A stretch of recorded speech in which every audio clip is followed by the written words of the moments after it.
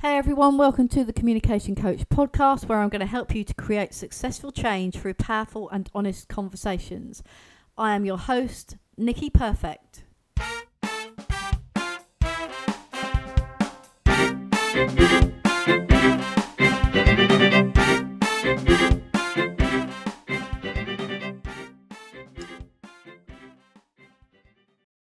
Hey everybody, welcome to this week's podcast. If you're listening to the podcast show or this week's YouTube video, whatever device you're listening in by, whichever social media platform, I hope you are having a great week and having a good day wherever you are and whatever you're doing. So welcome to another episode, and in today's episode we're going to be talking about how to say what you really want to your family.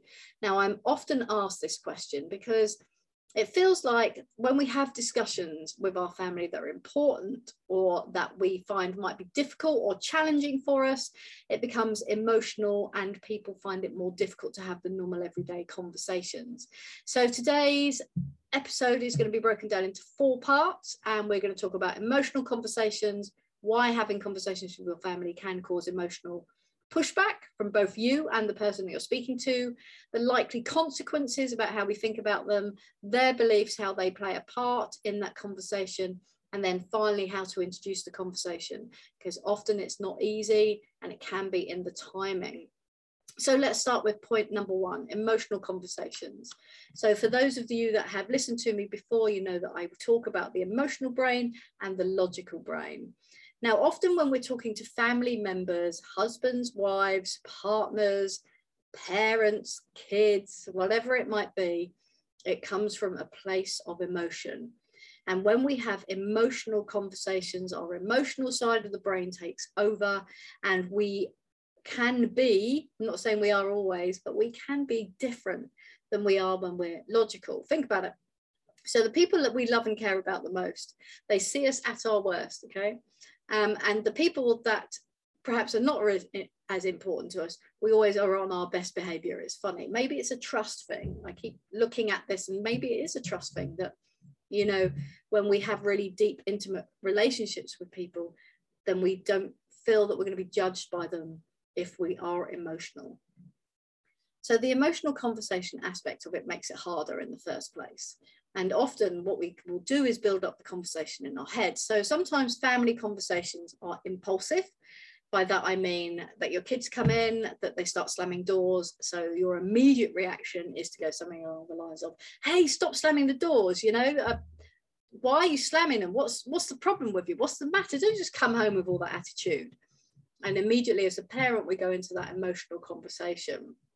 The child will then push back often and give us an emotional response like, you don't understand me, or you've got no idea what my day was like, or it's just a door, and conversations like that. Or we might be having conversations with our partners, and it might be about parenting, for example, or how you're going to spend Christmas. Christmas is always a good one. I know it's the middle of October and it's a little bit early for me to be talking about Christmas. I get it, but Christmas can cause emotional responses.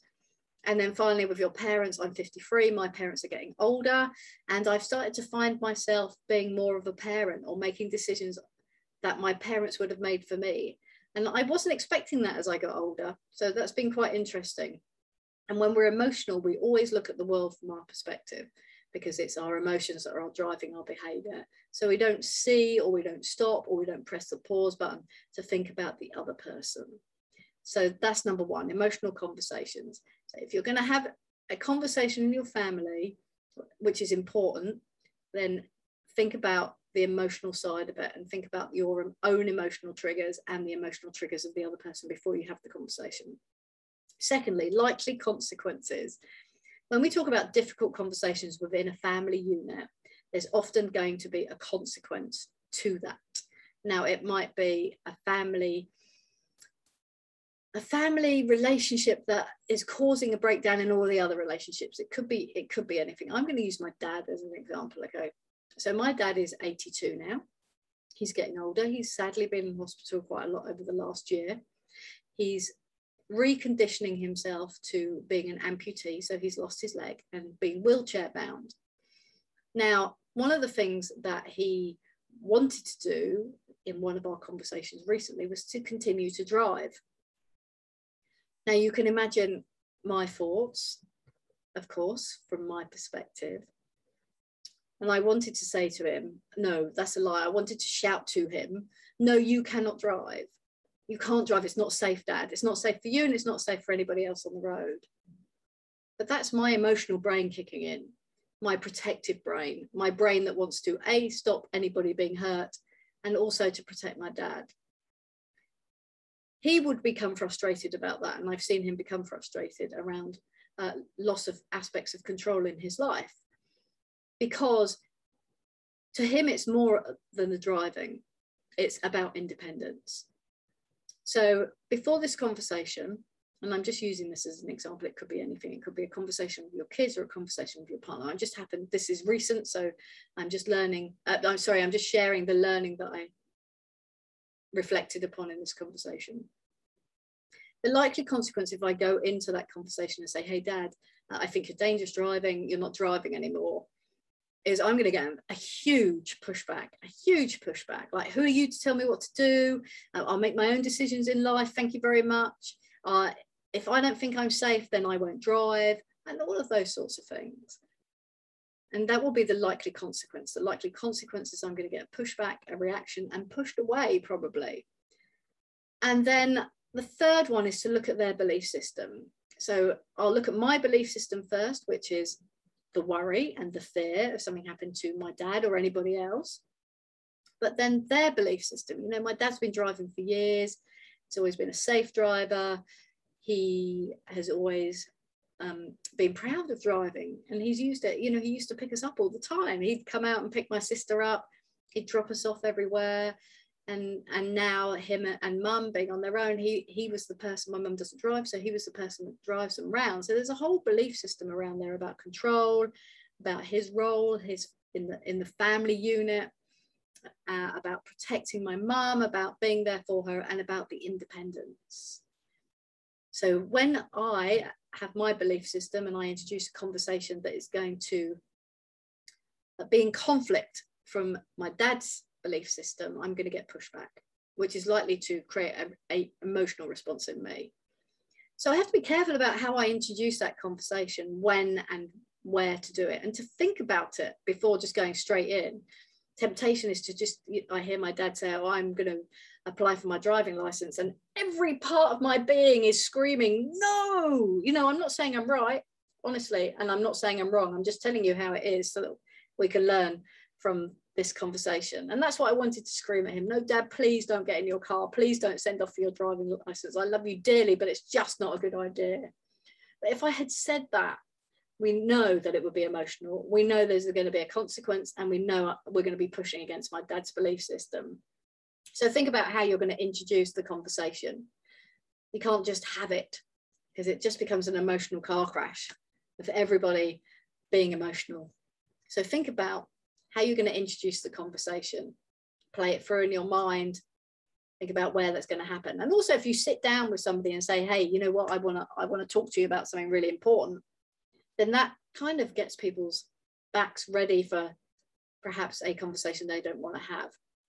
Whereas if it's in a far more relaxed area, like walking down, and we actually had the conversation as I was pushing him in his wheelchair down the street to go for coffee. So it was a very relaxed, non-confrontational situation. And they've done a lot of research on this, especially parents and kids, around the best time to have a conversation is when you're sat next to somebody in a car, because you don't have that face-to-face. It doesn't seem so serious. You're kind of just chatting and looking around, and it's far more relaxed.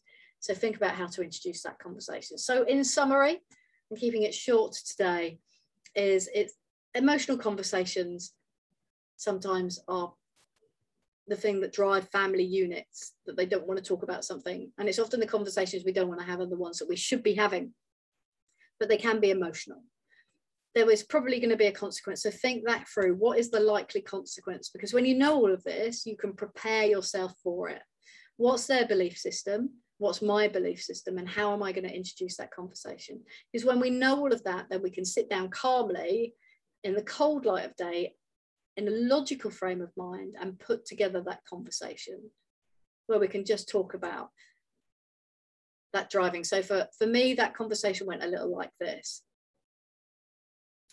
Hey, Dad, can we just talk about driving? I know it's really important to you because it's all about your independence. I know you like to look after Mum and take her to the shops. And you're probably thinking that you're going to be able to continue to drive. What's your feelings around that for the future?